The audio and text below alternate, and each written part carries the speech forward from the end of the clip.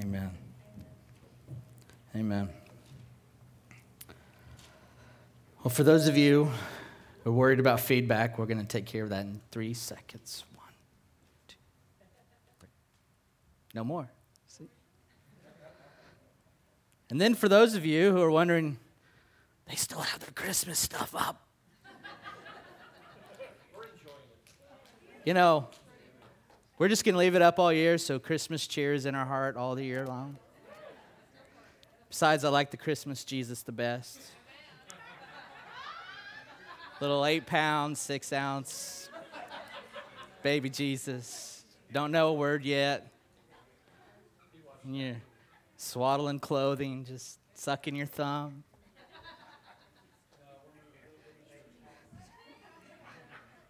I like Easter Jesus too. Amen. Well, praise the Lord. Anybody, if you were here last Sunday, just Saturday night, yeah, true. Wave your hand at me, good. So you heard the message. Today's going to be part 2. If you anybody go on the podcast and listen, yeah, good too. Thank you, awesome. Couple more. Well, just today we're going to just kind of go into, I promised last week as I was talking about vision for our lives. Today I really want to talk about how you practically do that. And so I want to start in the book of Habakkuk, chapter 2. Starting in verse 2. I'm going to read out of the New American Standard Updated Version. And the Lord answered me, and he said, "Record the vision and inscribe it on tablets, that the one who reads it may run." Everybody say run. "For the vision is yet for the appointed time. It hastens towards the goal, and it will not fail." Say, it will not fail. "Though it tarries," everybody know what tarry mean? That means wait, hang on. Just a second. Not yet. "Though it tarries, wait for it." Say, I'm going to wait for it. "For it will certainly come." Say, it will certainly come. It will not delay. So last week again, I was talking about how every single one of us needs to have a vision for your life, right? We've got to have a target that we're aiming at. Say, I need a target. Every one of us needs a goal, a target, a vision in which we are aiming our lives at. Now, I shared this, that a bit of wisdom that I gained through the years is this, and you've all heard it probably before, at least you heard it last week. If you aim at nothing, you will hit it every single time. If you aim at nothing, you're going to hit it. You will be 100%. So, my question is, are you feeling frustrated? You know, are you lacking some motivation? Have you been spinning your tires? Well, it's time to develop a vision for your life. You've got to have a target. Where do you want to go this year? Where do you want to go? What do you want to accomplish? You know, I said last week that having a vision is beginning with the end in mind. Having a vision means I have a destination. I know where that is. I know where I want to go. I'm going to Florida. I know I'm going there. That's the end in mind. I'm not there yet. But I can't get to Florida if I don't think I'm going to Florida. So we got to begin with the end in mind. Where is the destination? Where am I going? And before we take the first step, we need to have some idea of what it looks like. Beginning with the end in mind gives us that target that we're supposed to be aiming for. And everybody has one, whether you know it or not. You've got a target for when you're going to wake up. You got a target for what kind of grades you got to get in school. You got a target how much money you want to make. You've got targets. We just don't always know that they're a target. But beginning with the end in mind, it gives us that target. It gives us that destination. You know, it shows us what mountain to climb. You know, it tells us which ocean to navigate or which valley we should be crossing. All right? Psalm 23, verse 4 says this, even though I walk through the valley of the shadow of death, I will fear no evil. We got that scripture up? I will fear no evil. For you are with me, your rod and your staff, they comfort me. Can someone say amen? Amen. Now, David, who is the psalmist here, he's telling us that we will go through rough times. In fact, Jesus promises in the New Testament, you will have trouble. You will. So we've got an Old Testament and a New Testament word telling us you're going to go through valleys. And rough times is what the valley of the shadow of death is all about. It's a place that I feel like I could just die here. Anybody been there? You might be there right now. The valley of the shadow of death, that's what it feels like. I could just die here. Oh.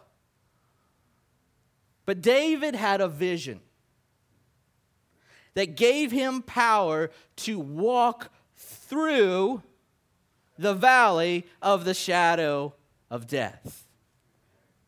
And he tells us what that was in the beginning of this psalm. So let's look at verse 1. The Lord is my shepherd, I shall not be in want. He makes me to lie down in green pastures. He leads me beside quiet waters. He restores my soul. He guides me in paths of righteousness for his name's sake. So the destination, the vision where David was going was what? Green pastures and still waters. Everybody say green pastures and still waters. Without a vision where God is leading us, we tend to end up setting up camp in the valley of the shadow of death.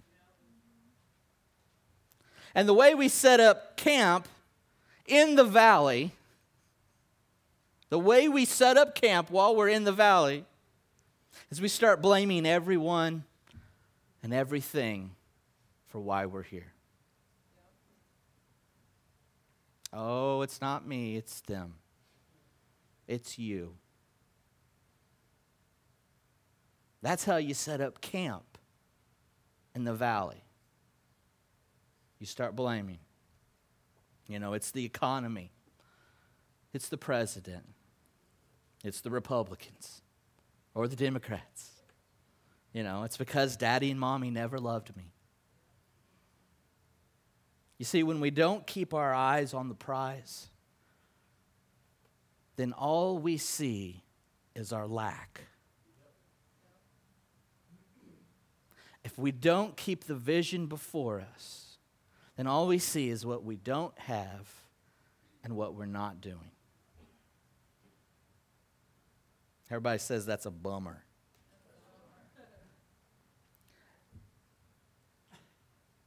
When we pitch a fit, we're also pitching a tent right in the middle of Misery Valley. God gets smaller, and your problems get a lot bigger. Now, here's another great lesson I learned from the book, 7 Habits of Highly Effective People. And that is every single one of us has a circle of influence, and we have a circle of concern. And our circle of concern is just that. inside that circle of concern, it has everything that we can be consciously concerned about but have no control over. It's things like the weather or the economy, what a certain person or persons think about me. Our circle of concern contains only things we are concerned about, but we have no control over it. Now, then there's our circle of influence. And every person on the planet, all of us, start with only one thing in his or her circle of influence. Guess what that is? Me. I'm it. We start life where I am the only thing in my circle of influence. When it all comes down to it, we are the only thing that we can control. Anybody knows what that's called? It's a fruit. Self-control. So important. God said this is one of the major fruits of your life. I can't control the weather. I can't control the economy. I can't control conflicts in other nations. I can't control my spouse. I can't control my boss or my children even. My parents. No one. I can control no one. And 7 Habits teaches that when we spend most of our mental and emotional energy focused on the things that are in our circle of concern, then we end up giving our power away. We become weak because my life is now victimized by other people's decisions. When I focus on the things I'm concerned about, but I have no control over, I become a victim of their choices. When I give my power away, I'm focusing on what I can't control. And guess what happens then? I limit my capacity to grow or enlarge my circle of influence. However, if I choose to focus my mental and emotional energy on the things I can influence, the thing I can change, which is me, my circle of influence begins to enlarge itself. Everybody say it gets bigger. Remember the prayer of Jabez when it was hot about 5, 6, 8, 10 years ago? Enlarge my territory, oh God. You can't do that when you're always worried about everyone else. You can only do that when I'm worried about me. See, I can control my attitudes. I can control my behaviors, my thoughts. I have control over my own education. I have control over my half of all my relationships. My emotions, my health, my finances, the list goes on and on and on. I have control over those things. And when you choose to keep your power, you enlarge your circle of influence and your life starts to prosper. Everybody say prosper. Man, prosper means success. Good things start happening around you.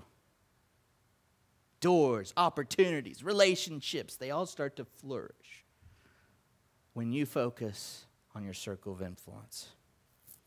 And what happens is as that circle begins to enlarge itself, other people actually and willingly come into your circle of influence. How many of you know that you're here today and you're in my circle of influence? Just a little. Hopefully the words that are coming out of my mouth are going to change something for you today. You're allowing yourself to be influenced by the revelation of God's word in my heart.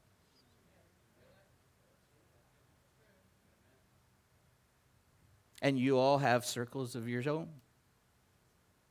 How big is it? Are you giving your power away? Or are you staying strong? See, when your circle of influence starts to enlarge itself, then what happens is children begin to honor and respect. Spouses feel conviction for how they behave towards you. Do you believe that?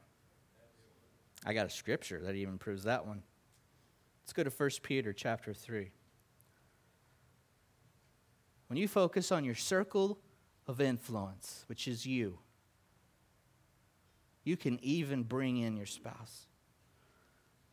1 Peter 3:1 says, "Wives, in the same way, be submissive to your husbands, so that if any of them do not believe the word, they may be won over without words by the behavior of their wives, when they see the purity and reverence of your life." So what's Peter telling? He's saying to wives, to women, be the stronger spouse. That's what he's saying. Ladies, man up.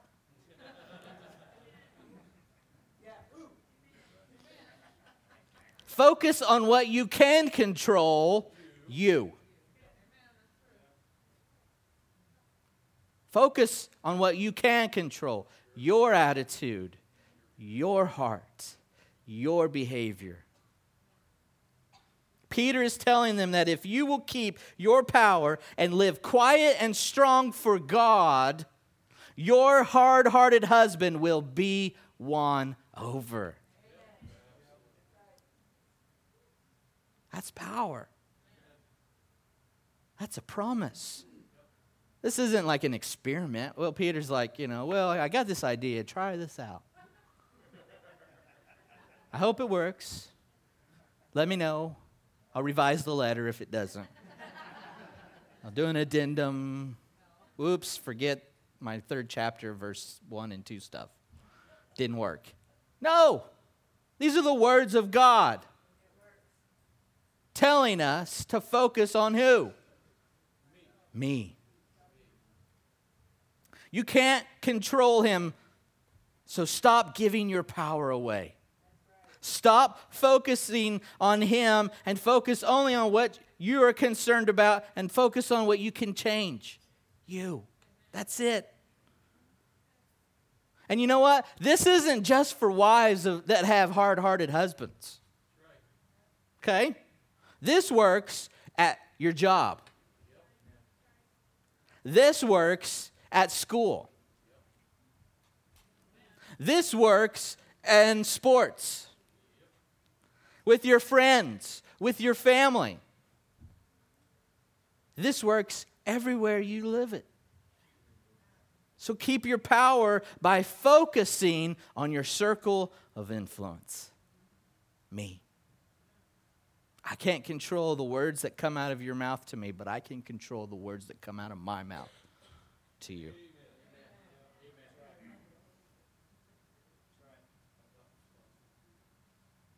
Jesus had a lot of opportunities. He could have just, took some people out. They lied. They cursed. They spit. He could have said, but I'm the Messiah and you're not treating me right. Now you can't see. Oh. Now you see me? Now you don't. Now you see me? Now you don't. I mean, come on. He could have gave it up. He could have done anything. It says he was silent. He had a vision where he was going, and it was his own death.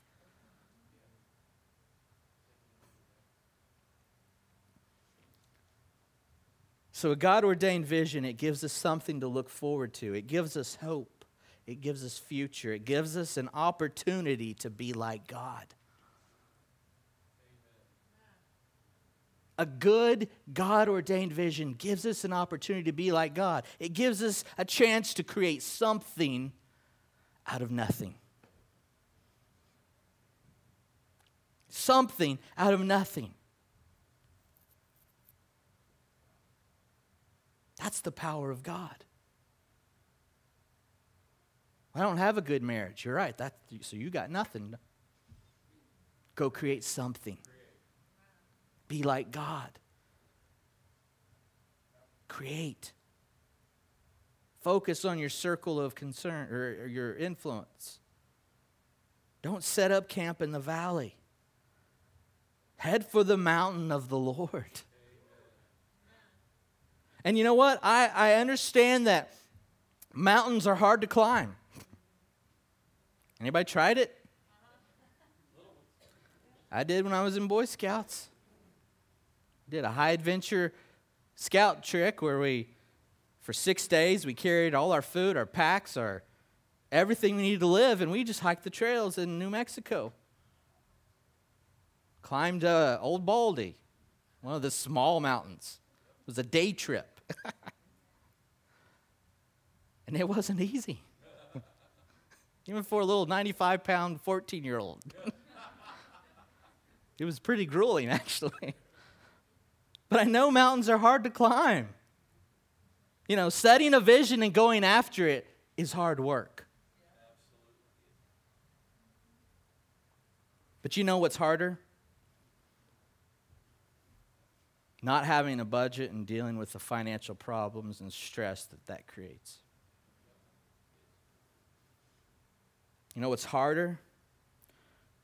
It's not loving your kids on purpose and dealing with drugs and sex and rebellion. That's so much harder. You know what's harder? It's not loving and respecting your spouse for so long that divorce finally has its way. And it destroys you financially, emotionally, and mentally. That is much, much, much harder than the hard work of climbing a mountain that God promises, I will be with you every step of the way.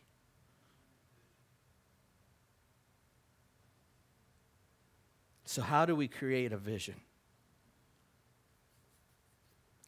A lot of times it starts with identifying a problem. One aspect, and it's just one aspect of a good vision, is it solves a problem, either for you or for someone else.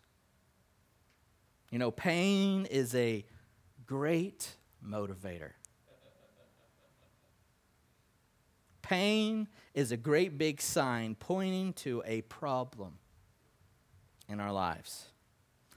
Whether it's a pain in our body or a pain in our relationship, emotional pain, financial pain, it really doesn't matter.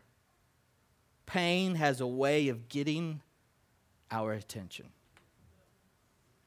And once pain has our attention, we start to investigate the problem. You know, one of the best stories that illustrates this is the story of Nehemiah.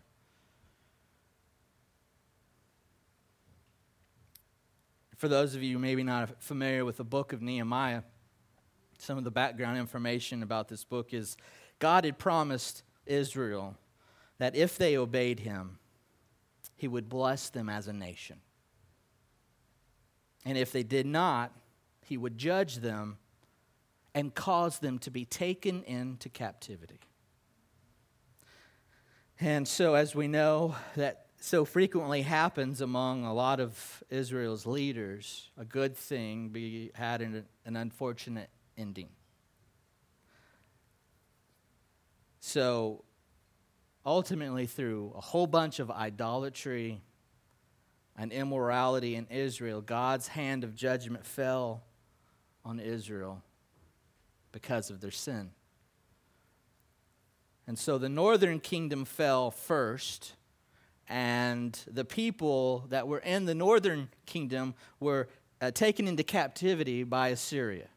And that was about 722 BC.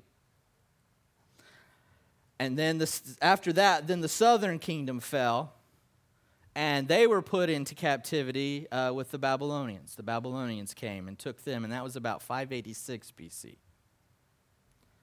And so the Israelites in the northern kingdom were absorbed into Assyria and eventually into other cultures. However, the people from the southern kingdom remained intact in Babylon. And after the power of Babylon was broken by the Medes and the Persians, which was 539 BC, then the Jews began to return to their homeland. And so here we have the story of Nehemiah right in the middle of all that. Let's start in chapter 1, verse 1. It says, "The words of Nehemiah, son of Hakaliah, in the month of Kislev, in the 20th year, while I was in the citadel of Susa, Hanani, one of my brothers, came from Judah with some other men, and I questioned them about the Jewish remnant that survived the exile, and also about Jerusalem. They said to me, 'Those who survived the exile are back in the province and are in great trouble and disgrace. The wall of Jerusalem is broken down, and its gates have been burned with fire.' When I heard these things, I sat down and wept. For some days I mourned and fasted, and I prayed before the God of heaven." So right here in this passage, we see pain presenting itself. Pain just showed up in the life of Nehemiah. And what did it say that he did? It said he wept, he mourned, he fasted, and he prayed to God. I believe because he did those things, wept, fasted, and prayed, the rest of the story of the book of Nehemiah is about how God, with a lot of hard work by Nehemiah and the Jewish people, how God, through Nehemiah, the Jewish people, restored Jerusalem. So let me ask you, where is your pain? Where are you hurting the most right now? What is it that saddens your heart? Is it your finances? Is it your marriage, your job, school, your health? Maybe it's your kids. What is it? What's hurting you right now? Is it hungry children? Orphans? Is it sex slavery? Abortion? Maybe it's traditional marriage. What is it that's hurting your heart right now? Whatever it is, you have to develop a vision for the solution. You have to. And maybe you've got 10 things that hurt your heart. Maybe you have 6 problems you need to overcome in your life. This is where prayer and fasting come in. Seek the Lord and ask Him, God, where do I start? What needs to be fixed first? I mean, the reality is you can't fix all your problems at once. That's just the fact of it. But you have to start working on something. You can't solve every injustice that's in the world. But you can start making a stand for something right now. right now. Now, there's something you got to understand about solving problems. To be able to overcome your problem, you have to live by true faith. Everybody say faith. I have to live by faith. I have to live by faith. Now let's hear it from this side. I have to live by faith. Amen. To be able to overcome your problem, you have to live by true faith. Now, here's what I mean by that. Let me explain it. When it comes to problems, especially life problems, we have to check whether we really are walking by faith. In other words, are we walking by faith, or are we living in denial?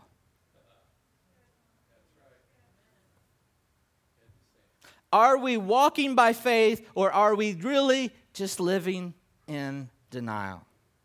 And here's how you know the difference. You see, living by faith and having a true vision from the Lord means that you can look the problem straight in the eye and not flinch. True faith says, I can have a vision from the Lord, and when I look at the problem, I'm not concerned. Now, some people think they're living by faith, but they're actually living in denial. You see, faith gives us strength to face even the biggest opponents in life. Think about David and Goliath. I mean, this dude wants to kill him. And he can. Really well. I mean, he's a good, tall, killing machine. Bred for it, trained for it. And now you're in his sights. I'm going to kill you, little dog.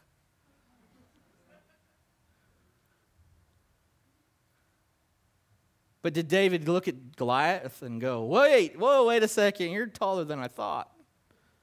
You're kind of big. He went in with what? What did he have? He had a vision and faith. He said, today, here's his vision. He said, today, God's going to give you to me. That's his vision. He didn't care what he looked like. He didn't care who he was. He didn't care how big he was. Today, you're going to be this dog's bone. Faith gives us strength to look the problem in the eye. But some people think they're living by faith by not looking at the problem. They quote scripture and make good confessions, but they never look the problem in the face.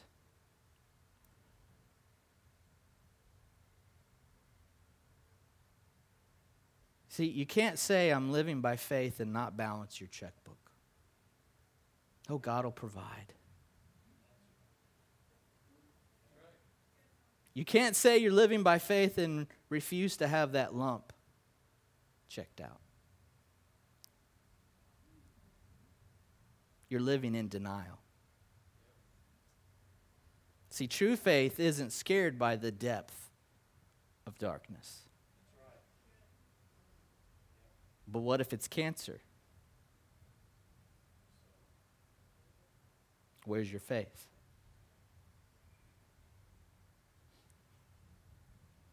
True faith looks at the problem square in the eyes and says, I'm not impressed. Ducking your head under the sand, pulling the blanket over your head, and then quoting scripture is not faith. Pulling the blinds and sleeping all day. Oh, that's not faith.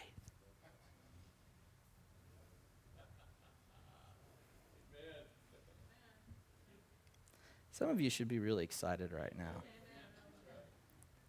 All right, let's keep going. Nehemiah chapter 2. Let's look at verse 11. I'm closer to the end than when I was when I started, so Have faith. This too shall pass. Chapter 2, verse 11, I went to Jerusalem. This is Nehemiah speaking again. After staying there 3 days, I set out during the night with a few men. I had not told anyone what my God had put in my heart to do for Jerusalem. Underline that. There were no mounts with me except the one I was riding on. By night, I went out through the valley gate toward the jackal well, and then the dung gate, examining the walls of Jerusalem, which had been broken down, and its gates, which had been destroyed by fire. Then I moved toward the fountain gate and the king's pool. But there was not enough room for my mount to get through, so I went up to the valley by night, examining the wall. Finally, I turned back and re-entered through the valley gate. The officials did not know where I had gone or what I was doing, because as yet I had said nothing to the Jews or the priests or the nobles or officials or any others who would be doing the work. Then I said to them, you see the trouble we are in. Oh, there's pain again. Jerusalem lies in ruins, and its gates have been burned with fire. Come, let us rebuild the wall of Jerusalem, and we will no longer be in disgrace. I also told them about the gracious hand of my God upon me and what the king had said to me, and they replied, let us start rebuilding. And so they began this good work. Say, good work. Nehemiah did what? He went out to see the problem face to face. Looked it square in the eyes. He checked out everything that could possibly be wrong. And here's what you don't ever hear Nehemiah say. You know, as he's going, you don't read, if I see one more burned gate, I'm through. I'm over it. I can't take it anymore. There's just so many burned gates, so many holes in the wall, too many problems with these walls, too many gates to fix. Nope. Doesn't ever say that, does he? See, he had such a God-sized vision that he didn't even flinch. I mean, what did verse 12 say? It says, I set out during the night with a few men. I had not told anyone what my God had put in my heart to do for Jerusalem. Nehemiah was completely convinced of the vision God had given him. God gave him a vision to rebuild the walls and the gates. You will know you have a God-ordained vision, and that you are living in true faith when you can look at your own problems straight in the eye and not flinch.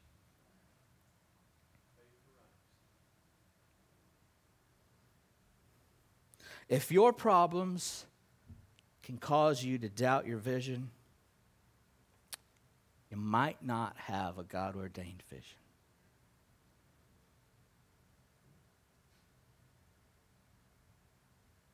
So where do we begin? Well, let's look at some areas in our life that we need a vision from the Lord. In fact, every one of you, if you got a bulletin, you should have a little insert. If you would, pull that out, because that's what I'm referring to. Practical stuff.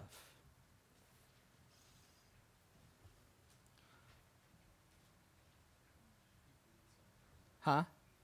There are more in the back if you need one and you didn't get one.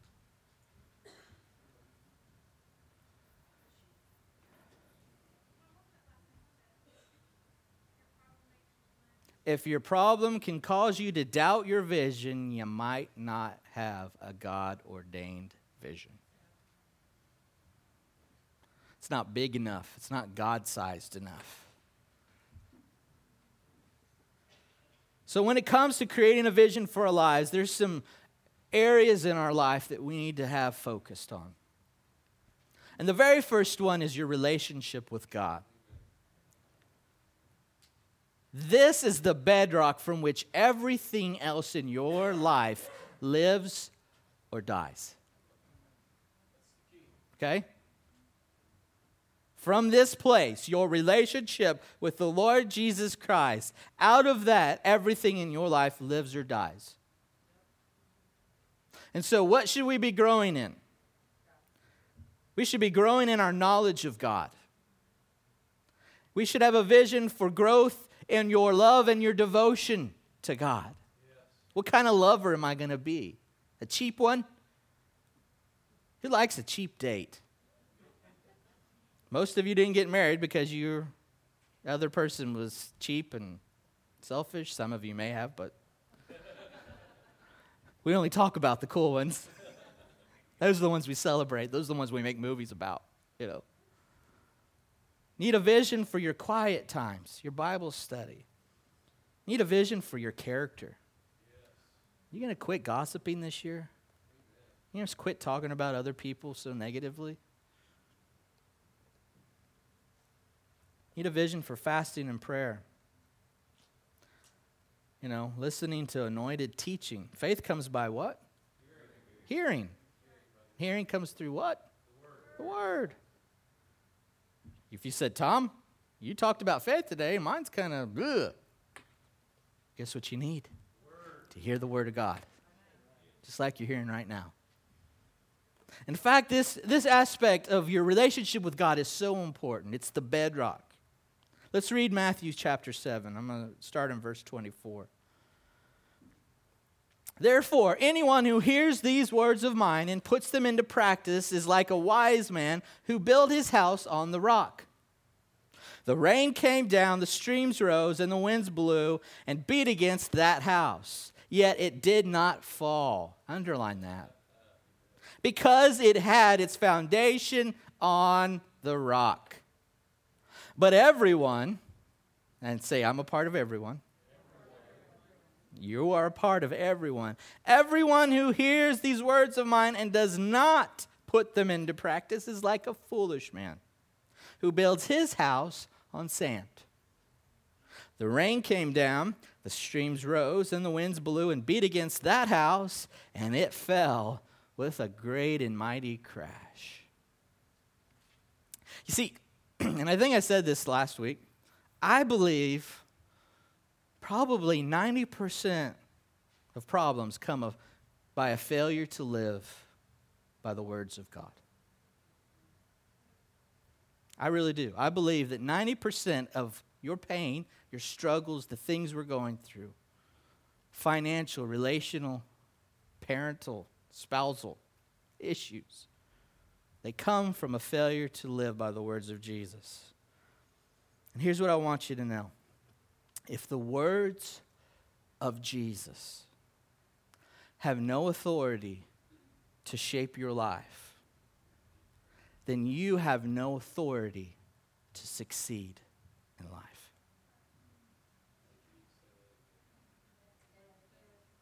If the words of Jesus have no authority to shape your life, to change you, to guide, lead, correct, rebuke you, if they have no authority, meaning I don't let them do what they're supposed to do, then you have no authority to succeed in this life. Your house is built on sand. Whoever hears these words of mine and does them, practices them. Storms come, rivers crash, waves beat, winds blow, and I'm still here. I'm still surviving. Yeah, yeah, yeah. Wow. No one remembers that song? Come on, Mike Brown. You see, our love connection with Father, Son, and Holy Spirit has really one great big conclusion. We live by what Jesus said was important to him. I mean, John 14 and 15, it says, if you love me, you'll obey what I command. The fruit of your ginormous love connection, the fruit of you up here, waving your hands, singing your songs, being in the presence of God, feeling his love and giving it back.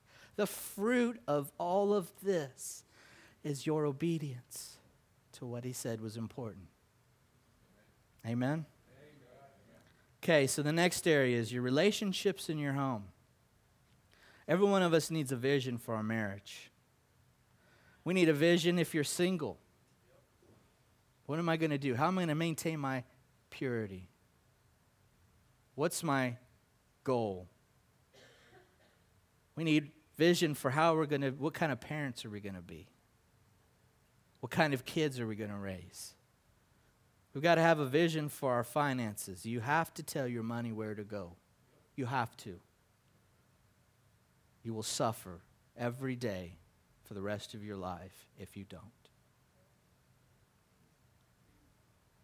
Your health. What do you want to do this year with your health? You want to lose some pounds?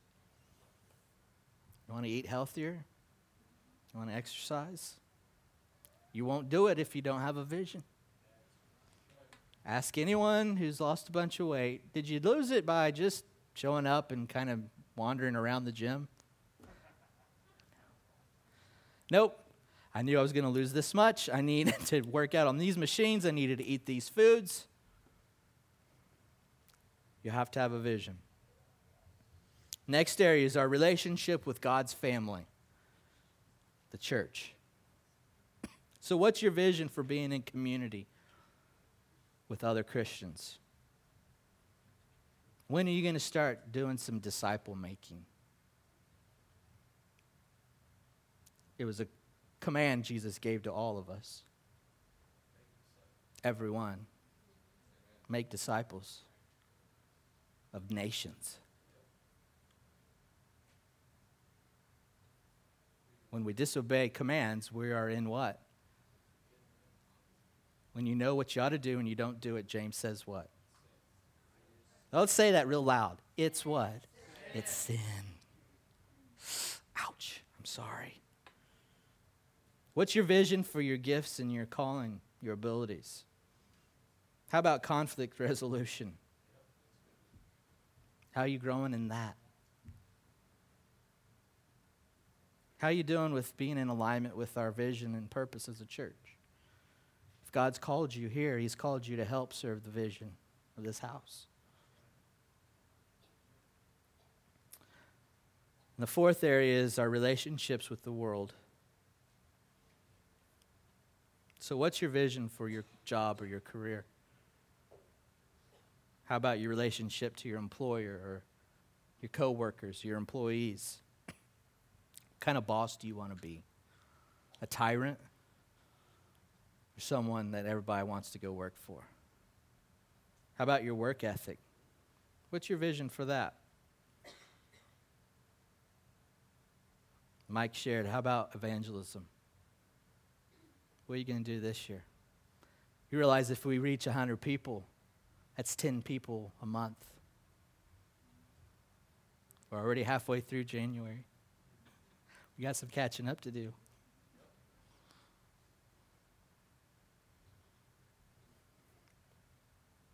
How about solving social injustices?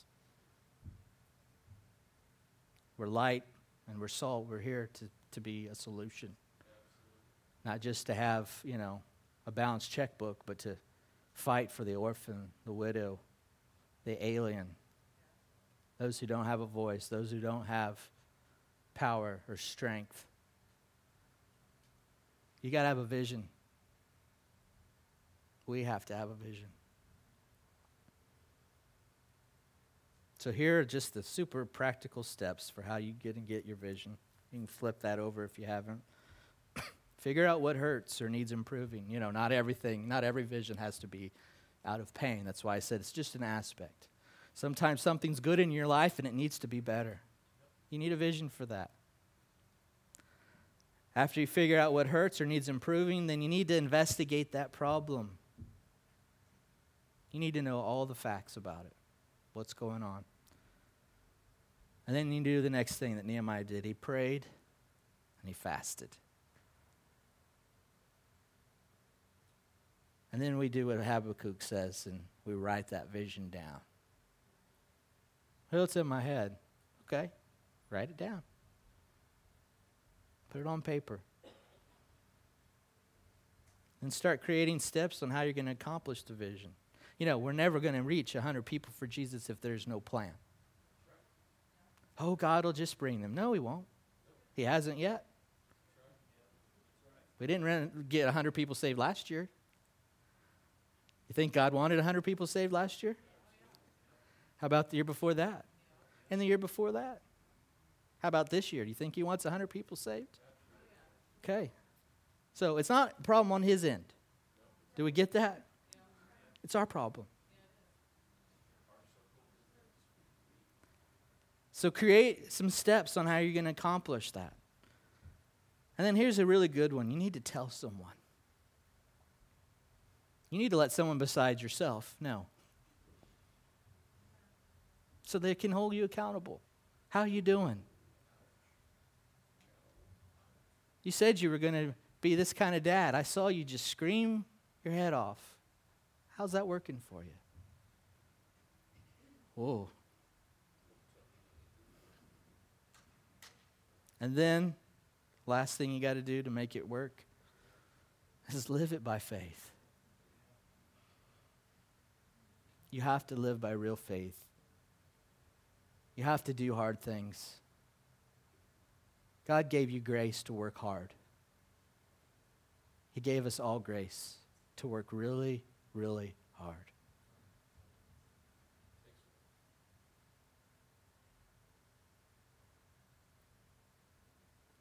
God is, I believe, really going to do a new thing in this year for us. I believe, again, it's the 7th year since we went a new direction, and I believe we're going to finish some things and start some new stuff. We're going to do a better job of living out the vision and purpose of why New Covenant's on the map. You're going to do a better job this year of living out your vision and your purpose for why God put you on the map. The kingdom of heaven needs all of us. Everyone in this room. Someone's not going to do your job for you. We can't. You've been uniquely and specifically put together to reveal God in a way that not one other person can reveal him. Let's stand and we'll just pray.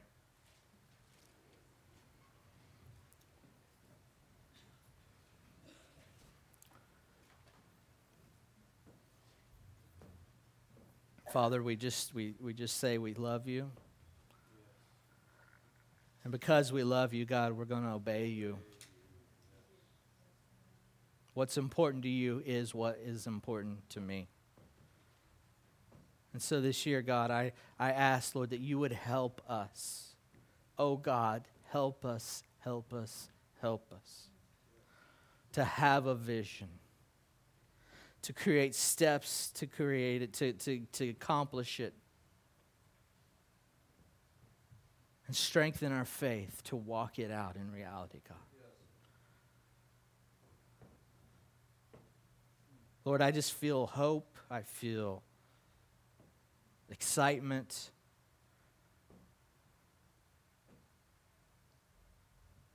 I see new things, Father. Help us, God, to live it out in a way that brings you ultimate glory. Forgive us, Father, for living with no restraint. Forgive us for not limiting the options by staying focused on where we're going. Forgive us, God. And heal us, Father, of bad decisions from last year, God. Heal my heart, God, of the bad attitudes that I let take my heart and just run, God.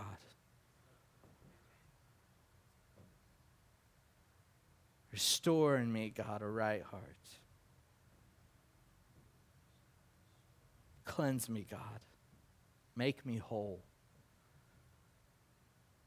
That I may live powerfully for you. Just tell the Lord right now, I will live powerfully for you. Just tell him in your heart. Just say, I will live powerfully for you. God, I will give you all of my strength. I will give you all of my heart, all of my soul, all of my love.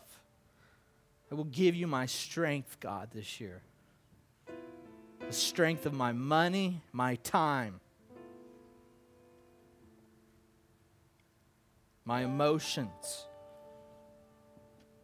I will live powerfully this year, God. And we will see a generation captured for the praise of Jesus. We bless you, God. We thank you. Thank you for the reset button. Thank you for the reset button. We will build our house on the rock. In Jesus' name. Everybody says, amen. Like Mike said, if you want salvation, you want to come to Jesus, come right over here. He'll be, altar team will be over here if you want prayer for anything. Pastor Eric has something. Just before you leave, there was a word of knowledge that came forth earlier concerning a spirit of infirmity and sickness. And if you're in here and need physical touch, the altar team ministry is going to pray for you. I also want to challenge you. Next Sunday, we're going to have the missionaries from Russia in with us, Erica and Miranda. And I have no doubt that even them coming is going to be concerning even this as far as vision and God doing a work in our hearts to get us to see some different things from a ministry and missionaries and what others are going through in other nations. I think God's really trying to change our perspective. And so I pray that you will come next Sunday to hear Eric and Miranda. God's doing a tremendous work in their hearts. Even Miranda went through a tremendous physical attack on her body. We prayed for her many, many months ago, but God healed her of these tumors in her stomach, and she is back fighting the call of the gospel on their lives. And so I just really want to encourage you to come and allow God to minister to our hearts. Every time they come, we get a vision in this house of ministry and outreach and the call to win the lost. And so I really want to encourage you to come. It's really going to be an evangelistic service, I believe. But if you also need prayer today for healing, please come up here, and also for salvation. You feel the call of the Lord calling your heart. God comes after you. God comes after you. And if God is coming after you and you feel him drawing you, please come up here with Mike's team and allow them to pray with you. But God bless you and have a blessed day. Amen.